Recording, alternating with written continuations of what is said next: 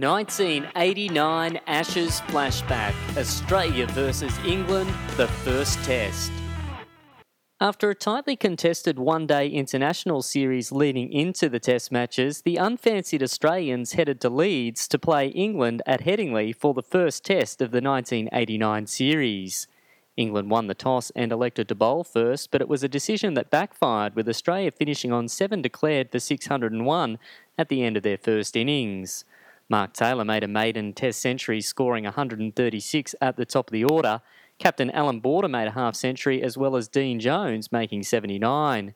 But the man of the moment for the Australians was Stephen Roger Waugh, who scored 177 not out in a magnificent display of batting. And he was well supported, with Murph Hughes making 71 at the tail.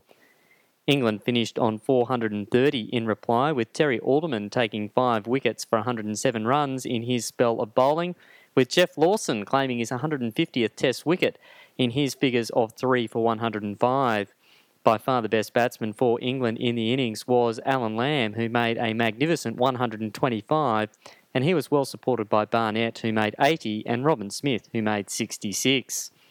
Australia in their second innings declared at 3 for 230, with Mark Taylor again making runs, finishing on 60.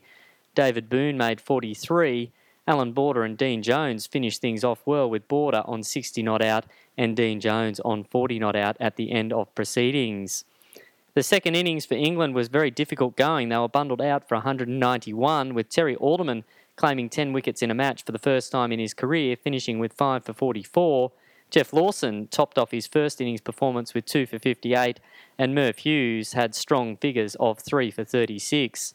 The best of the batsmen for England was Graham Gooch at the top of the order, who made 68, but it was a surprising victory for the Australians in the opening test of the 1989 Ashes series.